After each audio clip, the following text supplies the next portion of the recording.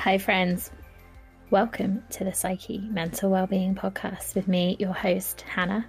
On the show, I'm joined each episode by an amazing guest to have an honest conversation, share our real life experiences, and tackle stigma and misconceptions around mental health along the way. We believe that everyone would benefit from focusing a little more on their mental wellbeing, and we're here to support you to do just that. Thanks so much for joining us. We hope you enjoy the show.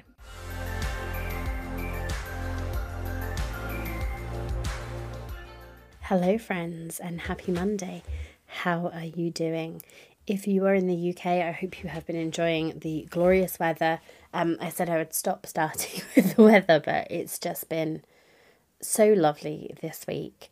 I've been to the beach twice, two different beaches, two of my favourite beaches. I've seen some friends for walks and just been really able to enjoy nature, which I know you can do anytime, but there's just something glorious being in the sunshine by the sea.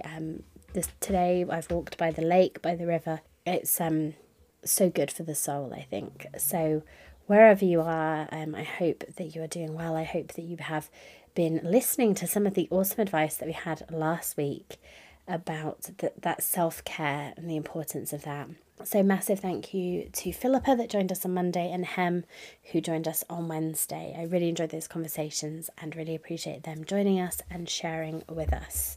And so today we are another awesome conversation and slightly different. So I'm sure this is maybe something that I've mentioned before, but I'll mention it now. My background kind of coaching, as I talked about. I said background, actually, that's more of a kind of newer development, but in education, and particularly working with young people on the autistic spectrum. So it is a topic similar to mental health, mental well-being that I'm really passionate talking about, challenging misconceptions around, raising awareness around, that kind of thing. And I know we've had previously on the podcast Sam Mitchell on, who joined us, who is autistic and was sharing his experience. Actually, Sam and his mum Gina joined us. And so today we are joined by Alicia, who is on the autistic spectrum herself, and is also the parent of children, multiple children on the spectrum. So we are diving into neurodiversity and autism a little bit, parenting, and there's a saying, I can't remember where I heard it from, but a saying kind of in education and teaching young people who are autistic that something that is best practice for a child on the spectrum is best practice for all children. You know, when you have a classroom that is accessible, a classroom that is inclusive, a classroom that is really taking into consideration individual needs and being accommodating and accepting, that is great for all children and all young people. And that has always been my approach kind of in that sort of space and in my coaching when I coach people who are neurodiverse as well. And so parenting as well, I think that the same is true, that actually there is so much, I think generally from any parent, and I say this as a non-parent, of learning from other parents' experiences, learning from their perspectives. So if you're kind of listening to this and thinking, well, I'm not interested in autism, or I don't know anyone on the spectrum, or it's not relevant to me or whatever, I think it's a really great conversation if you are a parent to hear the kind of parenting perspective and advice. I think it is a great episode for raising that awareness and that understanding of something that actually there may be people that you know or could parent, or yourself might be on the spectrum, and so I just think if you're listening to this and thinking, oh well, this isn't kind of well-being in the same way, we still have the same set questions and that, but I think it's such a great conversation, and as I said, something I'm really passionate about, having conversations and challenging misconceptions around autism as well as mental well-being. So I really enjoyed this conversation with Alicia, and I really appreciate her for joining us and sharing her experience and perspective with us. So that's it for me for now. Let's dive into this conversation.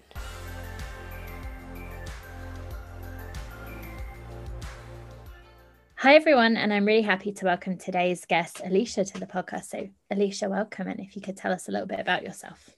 Hi, yes, thanks for having me. So my name's Alicia Trautwein. I am an autistic mom to four children, three of which were also autistic.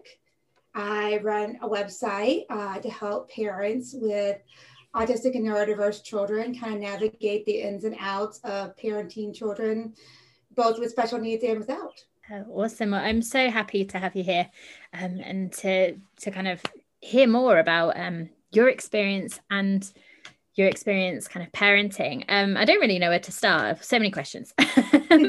So I guess maybe if we start with parenting a child that is neurodiverse or on the spectrum, and do you find that there are similar kind of things that lots of parents are looking for support around, or kind of common questions or concerns that parents have? Yeah, a lot of the concerns are just learning to navigate the world and trying to figure out what supports their children need.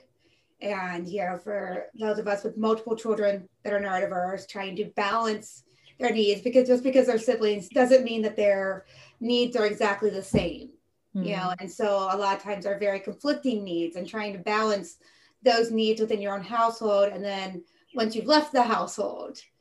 And so those are typically the areas where most parents they're always looking for that support of just understanding what it's like from a parent's perspective too, not just the doctor saying, oh, here's the diagnosis, here's your therapy recommendation. They want to know, well, what's it like to parent, a child with different needs, and having that sense of community. Yeah.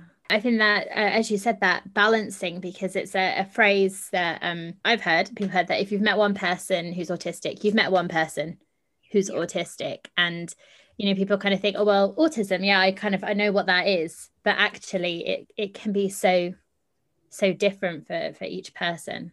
Yeah, absolutely. I mean, within our own household, there's 4 autism diagnoses. And while there are, obviously similarities, some basics of the diagnosis that are similar across the board, how things affect each one of us can be very drastically different from just the different, our youngest is 6, and he is just, we laugh and say he's like a little beast. He's just giant, and he's, a big boy, but then he's, and just healthy big, just, and he's all boy, and he's crashing, and he wants to jump on things and move. And, I have another, one of my daughters who's very much sensory avoiding, like, don't touch me, don't come near me, and so their needs are very different.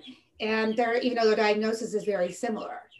And so trying to balance those type of things can be hard in general with any siblings that don't, that aren't identical in how they respond to things. It's hard enough. Then you add other things like diagnosis on top of that. It does make it a balancing act for sure. Yeah. So how do you manage that? How do you balance those two kind of competing needs? Yeah, a lot of it. Well, one, we have a big vehicle.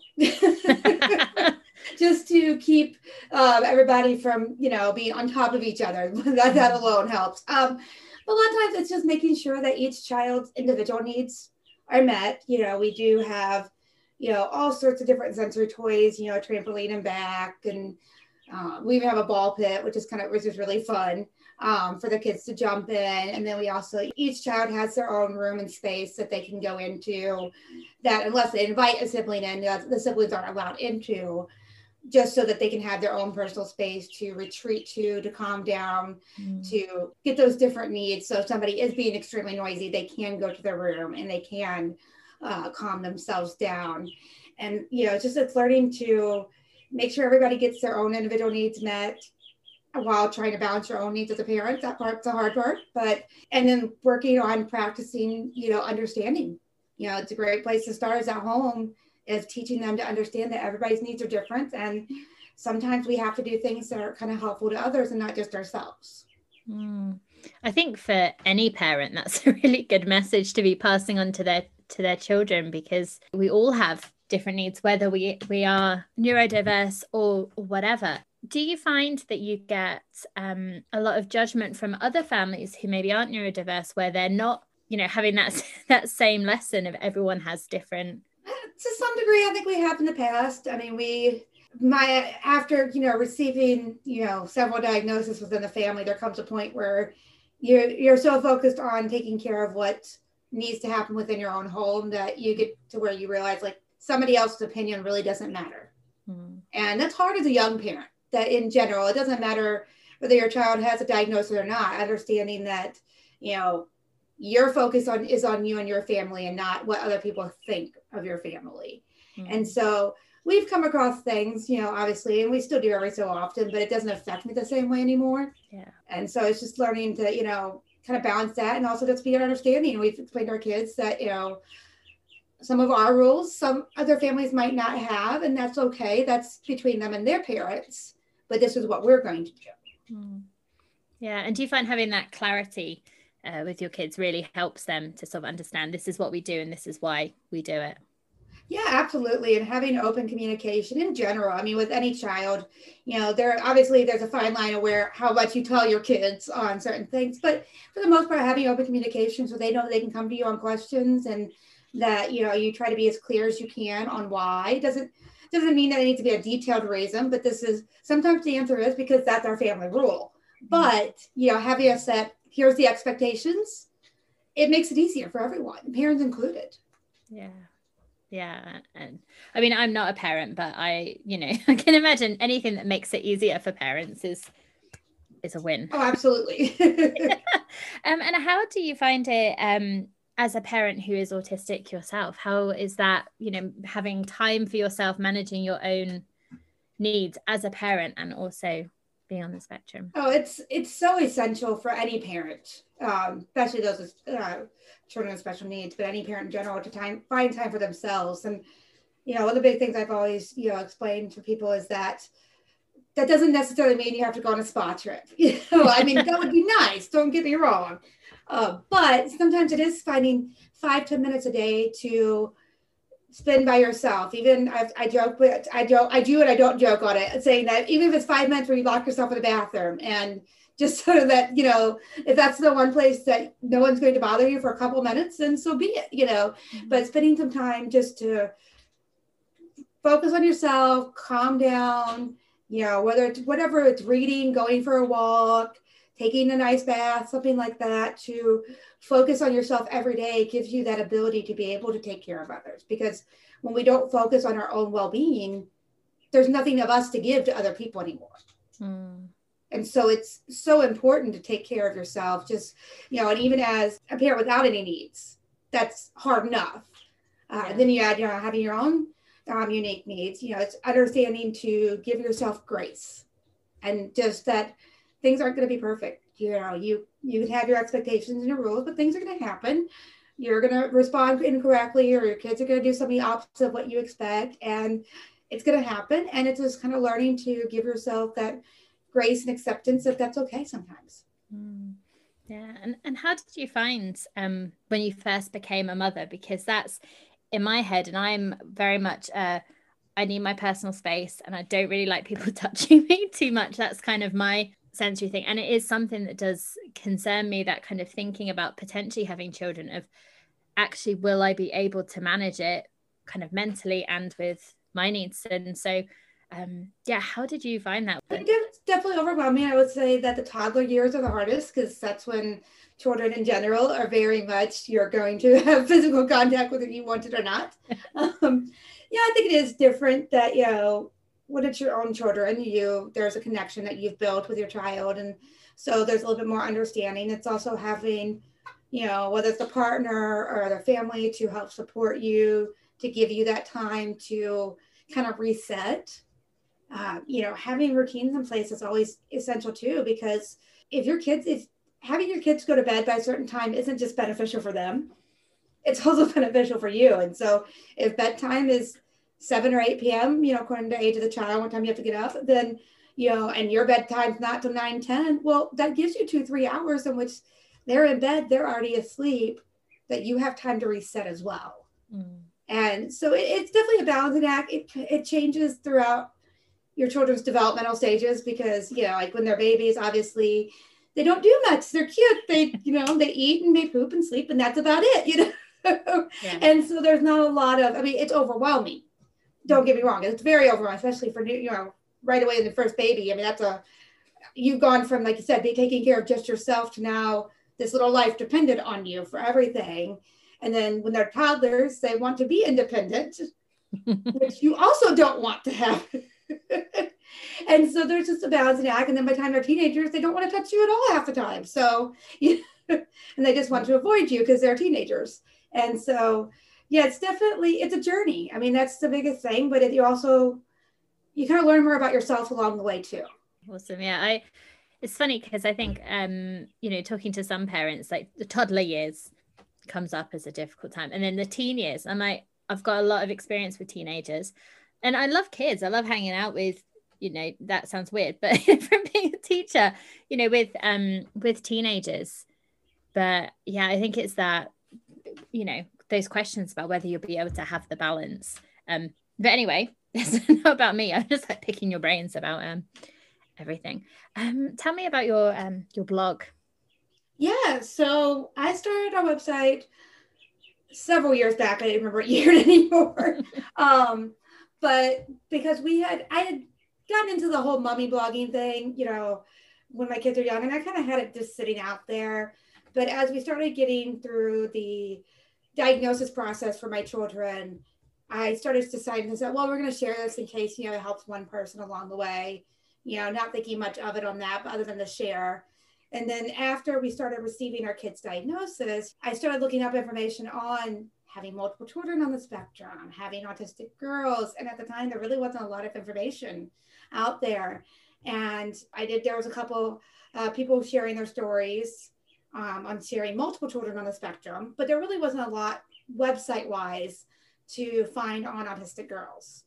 And so I decided at that point that we're going to share our story, but also the research I find along the way too. And so as I've learned things, whether it's talking to different doctors throughout the world, different advocates, things like that, sharing our journey and sharing the answers to the questions that we've had, and then the answers to questions that others have presented to me as well. Like, hey, I don't know where to find this information. Have you come across this?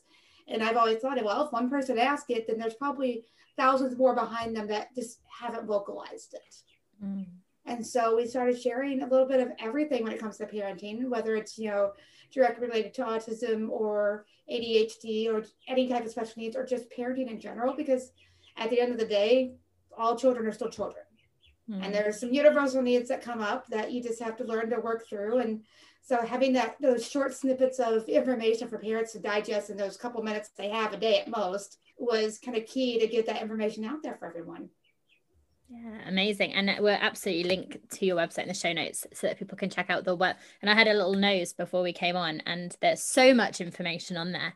But I wonder if we could just do a couple of the common questions that I imagine that people might have if they're parents around children. And I guess maybe the first one is sort of recognizing signs that maybe your child is on the spectrum. So I don't know if you can share a little of, before you started that process to get diagnosis. Yeah. So, one of the biggest things, there's kind of misconception, especially when it comes to autism, that, it's either one way or the other. For some children, they really are nonverbal to the point that they've never spoken, while others will lose all speech. And others will also have speech delays. And so for our son, he was speaking fine. We had other red flags of autism along the way, but he was speaking, through his 18-month appointment, but then at 19 months, he lost all words. Mm. And so he had that severe regression that a lot of people hear in autism. And, with our daughters, it was completely different. One of our daughters was overwhelmingly verbal. She, she had some speech delays in how she spoke, but she was speaking. She never really lost words. And then our middle child, between the two of them, she kind of spoke in her own language. It was pretty cute. It was kind of funny. And so, and people look at it that way, like, well, she was speaking, but she wasn't. So how did no one notice? Well, it's because her sister was talking for her. She'd translate for us. And, there's different signs according to gender a lot of times that while they're the same signs, they present differently. But a big thing is just realizing that they're not catching on to their social emotional, regulations off. They're not having those, like I say, obviously any type of regression. That's a huge one. That's a giant red flag for our kids. We had a lot of other issues as well at the same time. So we had a lot of sleep issues, a lot of emotional dysregulation, to where they just really weren't able to handle pretty much any sensory extra stimuli going on. And so we just had kind of a very, I mean, with our son, he was more the traditional type signs when it comes to it. He was very much the, he liked wheels. He focused on lining up all of his toys and organizing them in certain ways, and you couldn't move them out of the spot. Whereas our daughters, they had very similar things, but they presented in a different way. So it was having tons of stuffed animals and always having to have their stuffed animals in their bed a certain way. But a lot of times people look at that like, oh, that's just a girl thing. Well, it's the extent to which they did it. Eye contact for us, ours was off and on because our girls, they seem to have eye contact. They just seem to be busy, as if they were running around all the time. So you weren't catching the eye contact, so to speak, because they were so busy. Whereas our son, I didn't have eye contact until probably the last couple of years. Just because even from day one of being born, he was a breastfed child and there was no eye contact. And so that was something, I noticed that he'd look around my face, but there was never any near eye, thing. But so it's kind of one of those things where it's just noticing that there's something not developmentally correct, that it doesn't have to be something necessarily extremely severe, but just something enough to raise concerns. Yeah, thank you for sharing that. And you mentioned about your girls being quite different and autism and girls being quite different. Could you speak a little bit more about that? Yeah, and so a lot of the things that with girls that would, if you looked at it from a very clinical aspect of say, oh yeah, that's very similar, like the stuffed animal versus the trains, and how they line up stuff, you would think, okay, well, that's very similar. And it is. However, with girls, there's so many things that are just considered, oh, that's being a girl. That's just the normal, having, all these Barbie dolls or having all these stuffed animals or collecting things in nature, things like that, to where they look at it as if, oh, that's just the normal. That's just them being a little girl. And whereas a boy does the exact same thing, but they do it with more stereotypical boy things, the trains, the toy cars, things like that, to where the way it's lined up, you see it. And there's this disconnect still within the medical fields, that understanding that, I guess, the extremity of the amount of the collections and how girls do things, like my son and my little brother were the same way on this. When they were little, they would watch fan blades, on the ceiling. They just watch them because they're going around in circles. And so it's that same spinning aspect of the girls would twirl in circles all the time. They would constantly twirling and spinning, and it looked at, even though if you look at it from very clinical, okay, that's both spinning. There's both the connection with just watching the spin or feeling the spin. But with the boys, it's like, oh, well, they're staring at a fan. That's not typical. Oh, they're girls and they're twirling. That's typical. And so there's a lot still to be learned on how to connect it with girls. So the autism is very much the same in that aspect, but looked at very differently, just socially. And so it's made it very hard for girls to receive proper diagnosis and to get the right supports. And also, girls that wind up speaking too much. Well, they think, oh, they're just interested in something. They're just, they're constantly, but it's always about one topic, but they're like, oh, that's just being a little girl. They're just talkative. They don't see it as, oh, they're talking about one topic that they're really interested in. That's it. And then girls are also taught from a very early age, and I'm sure you've heard this term before, to mask. We copy after other girls because we're told this is the social norm. This is what you're supposed to do. This is how you get along with the other girls, and you're taught to copy. And so girls present in a way as if they are doing the same thing the other little girls are doing, but in reality it's not coming natural. It's coming as a very rehearsed, scripted scenario that they've learned to behave that way. And then they come home from school a lot of times and parents are like, why is my child so all these complaints, child being very overwhelmed, very, frustrated all the time when they're at school, but they don't have the same, or at home, but they don't have the same reports at school. And the teacher's like, oh, they're great at school. It's because they're getting home to their comfortable place and they're able to let loose and they're able to, let go of the masking. And so parents are seeing something very drastically different than what the schools are seeing. Yeah, that's definitely something that I've seen and kind of heard, that it's almost like two different children because that effort of being appropriate for school and kind of fitting in, then as soon, when they get home, they can't maintain it, and they have that sort of come down from it, really, of trying to be someone that they're not, to try and fit in. I think also with girls, they tend to be more kind of nurturing, and you sometimes have that girl who's like the mother hen, and she'll kind of look after the other girls. So I think there's something in that as well, that maybe they kind of get scooped up and kind of looked after a little more, because again, that's how girls are kind of socialized to be. Yeah, absolutely. Yeah, boys are taught, oh, just be boys and have fun and go do what you do, and it's okay for them to be children longer, and girls are taught very early on to socially acceptable and how to behave, and you know, to be a part of different groups and things like that, where very looked at differently, just socially. Yeah, awesome. I mean, I could talk about this like all day with you.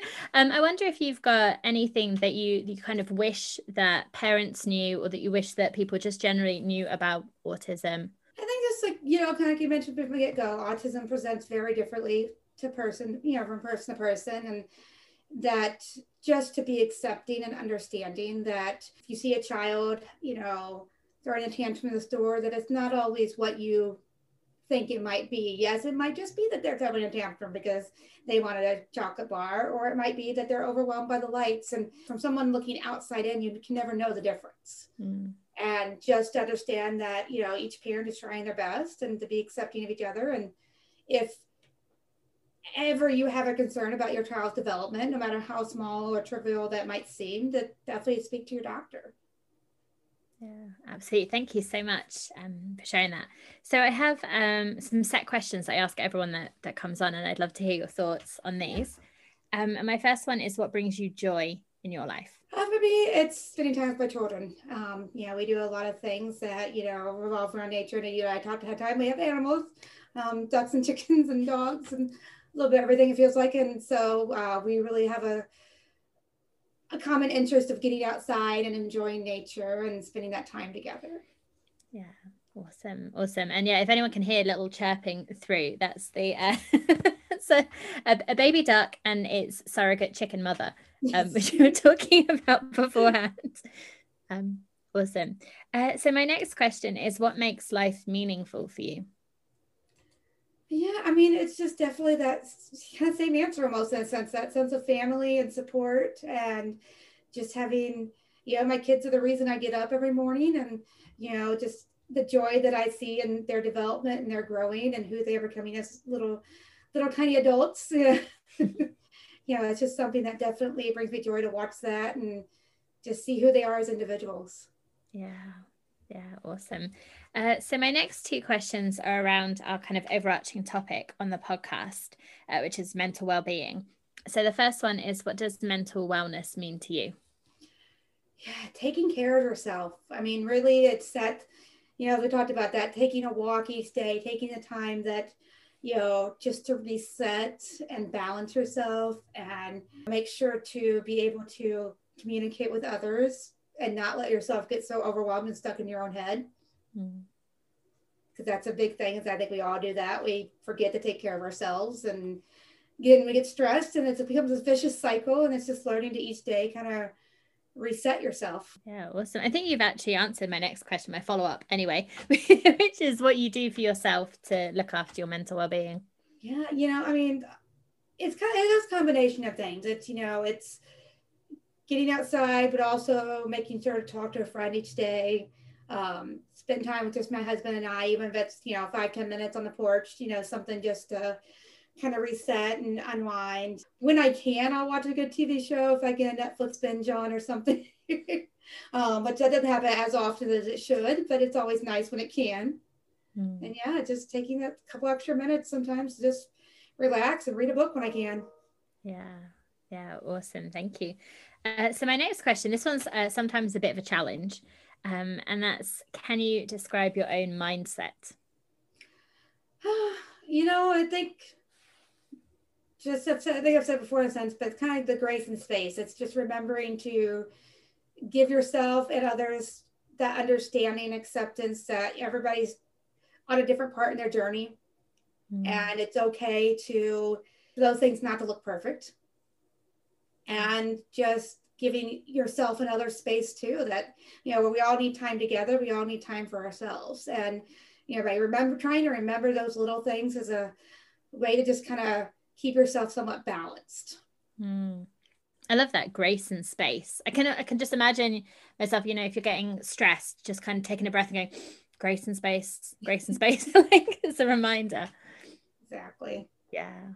Yeah, awesome. So my next question is one of my favorite ones to ask, because I'm very curious, and I ask everyone that comes on to leave us with 1 to 3 top tips of things that we can try.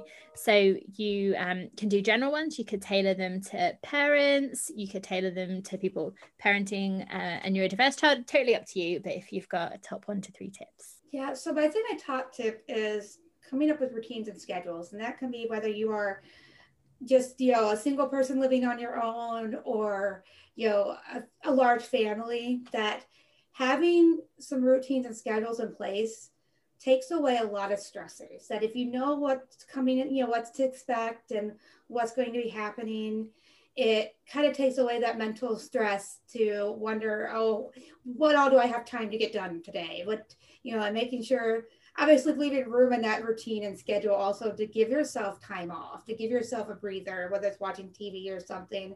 But the biggest thing that I've learned, especially, you know, from the parenting aspect of having those routines in place, makes life so much easier. It really does.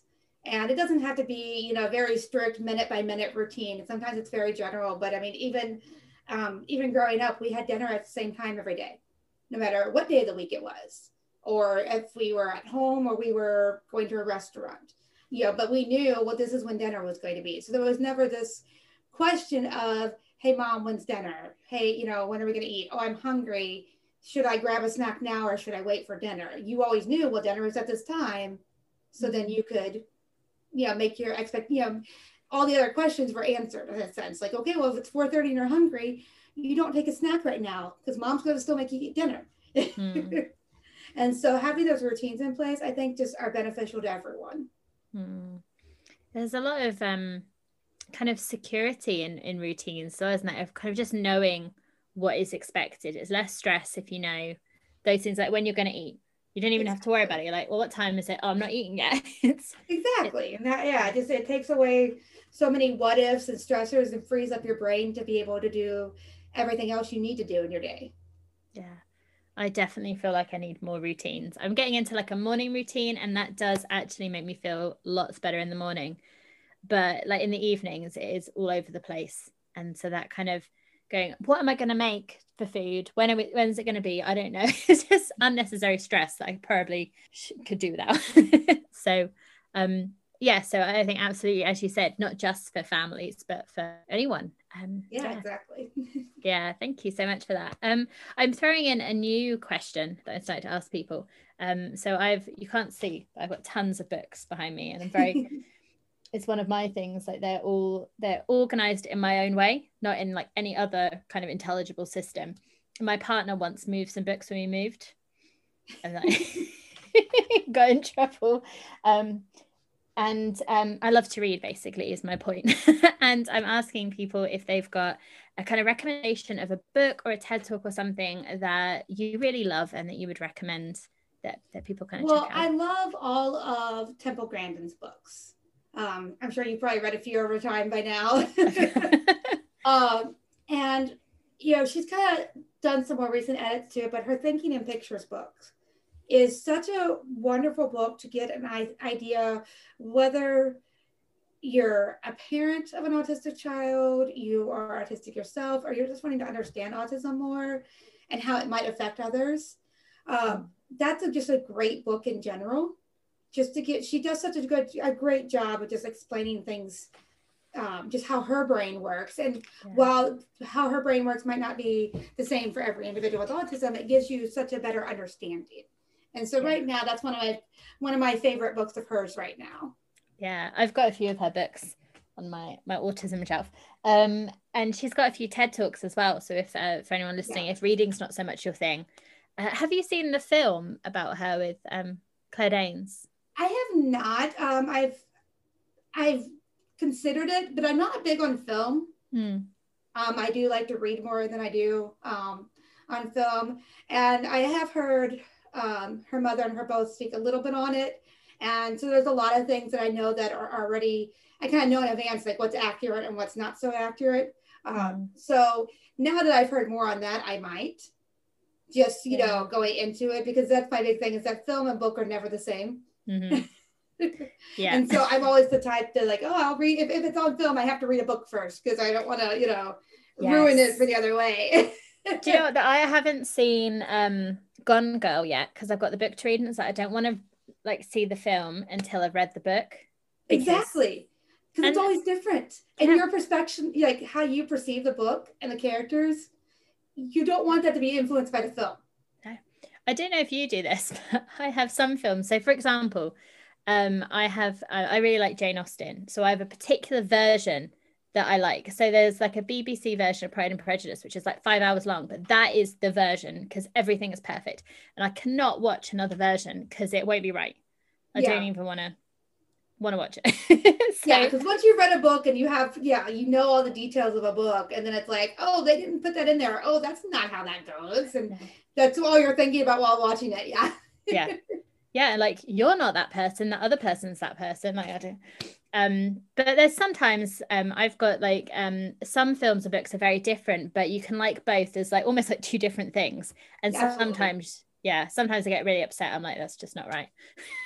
I think it's how favorite of a book it is. I think that's what it really comes down to. If it's something that's become very near and dear, you're like, no, that's not correct. And others, it's like, oh, that's cool. It's a different version. Okay, that's nice. You know? Yeah. Well, like I love The Lord of the Rings. And the film is different, but still awesome. But I've not watched all of the Hobbits. I've only watched one because that is way too different and like stretched out. So like Lord of the Rings, it's cool because it's still awesome. But we've gone off on a tangent now, but it's great. So I think I'm actually at my final question, which is where people can find you. So where can they find your blog and all of that stuff? Yeah, so the website, The Mom Kind, MOM kind.com, and then most all my social media handles are The Mom Kind as well. So Facebook, Instagram. I did recently start TikTok over this pandemic time period. I think as most of us have at that, and so that one's actually my name, Alicia Trotwine. But yeah, and so everyone's gonna find me those different places wherever kind of works best for them, and share a little bit of the same and a little different according to each platform. Yeah, awesome. Yeah, so we'll absolutely link in the show notes and when we post on social media so people can find you through there as well. Alicia, thank you so much for joining me. I've really enjoyed chatting with you, and I really enjoy talking about autism anyway. So we could have probably spent ages on that, but yeah, thank you so much. Well, thank you for having me. Hey, you're welcome.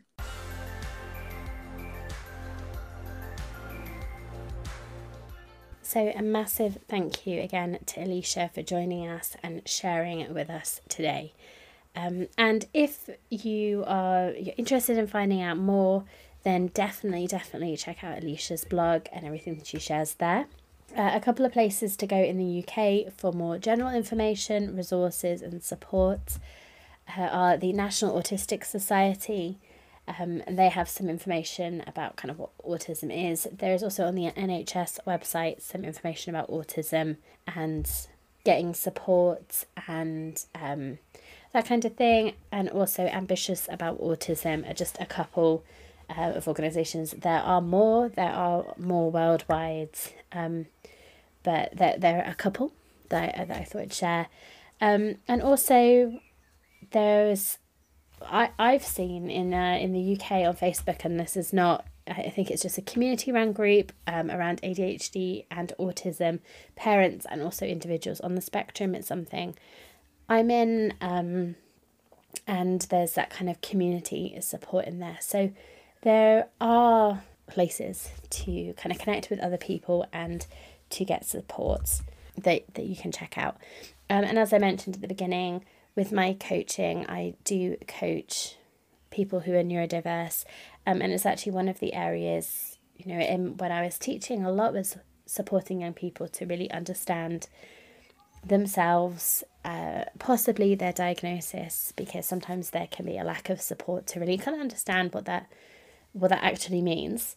But also that, like, who am I, which for any young person is sort of one of the areas that I like to support and kind of coach around, and not just young people, with adults as well, because when we go through life transitions and big life events, that can really unsettle us and our kind of sense of self. So as I think I mentioned previously, it's something I'm making an effort to mention more frequently when it is true, as it is now.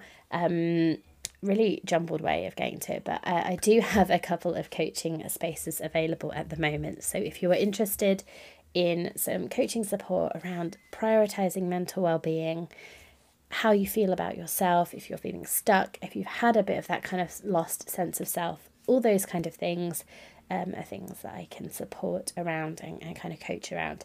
So check out our website, www.psyche.co.uk,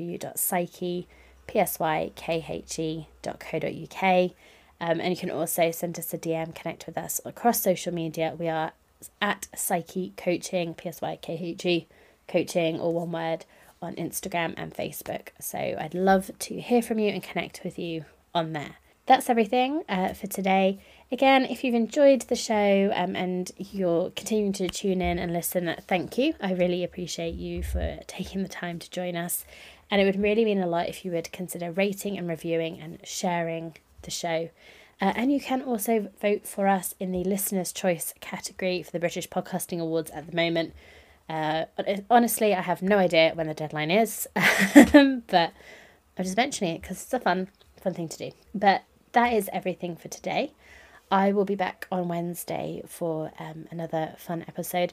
I feel like we're in youth a fair amount this week. We're talking about youth mental health, I believe, with Michael on Wednesday. If my knowledge of my schedule is correct. If not, hey, it'll be potluck, a lucky dip. But I really hope you have a good couple of days, and I will speak to you on Wednesday. Until then, as always, take care of yourself, be kind to yourself, and I'll speak to you soon.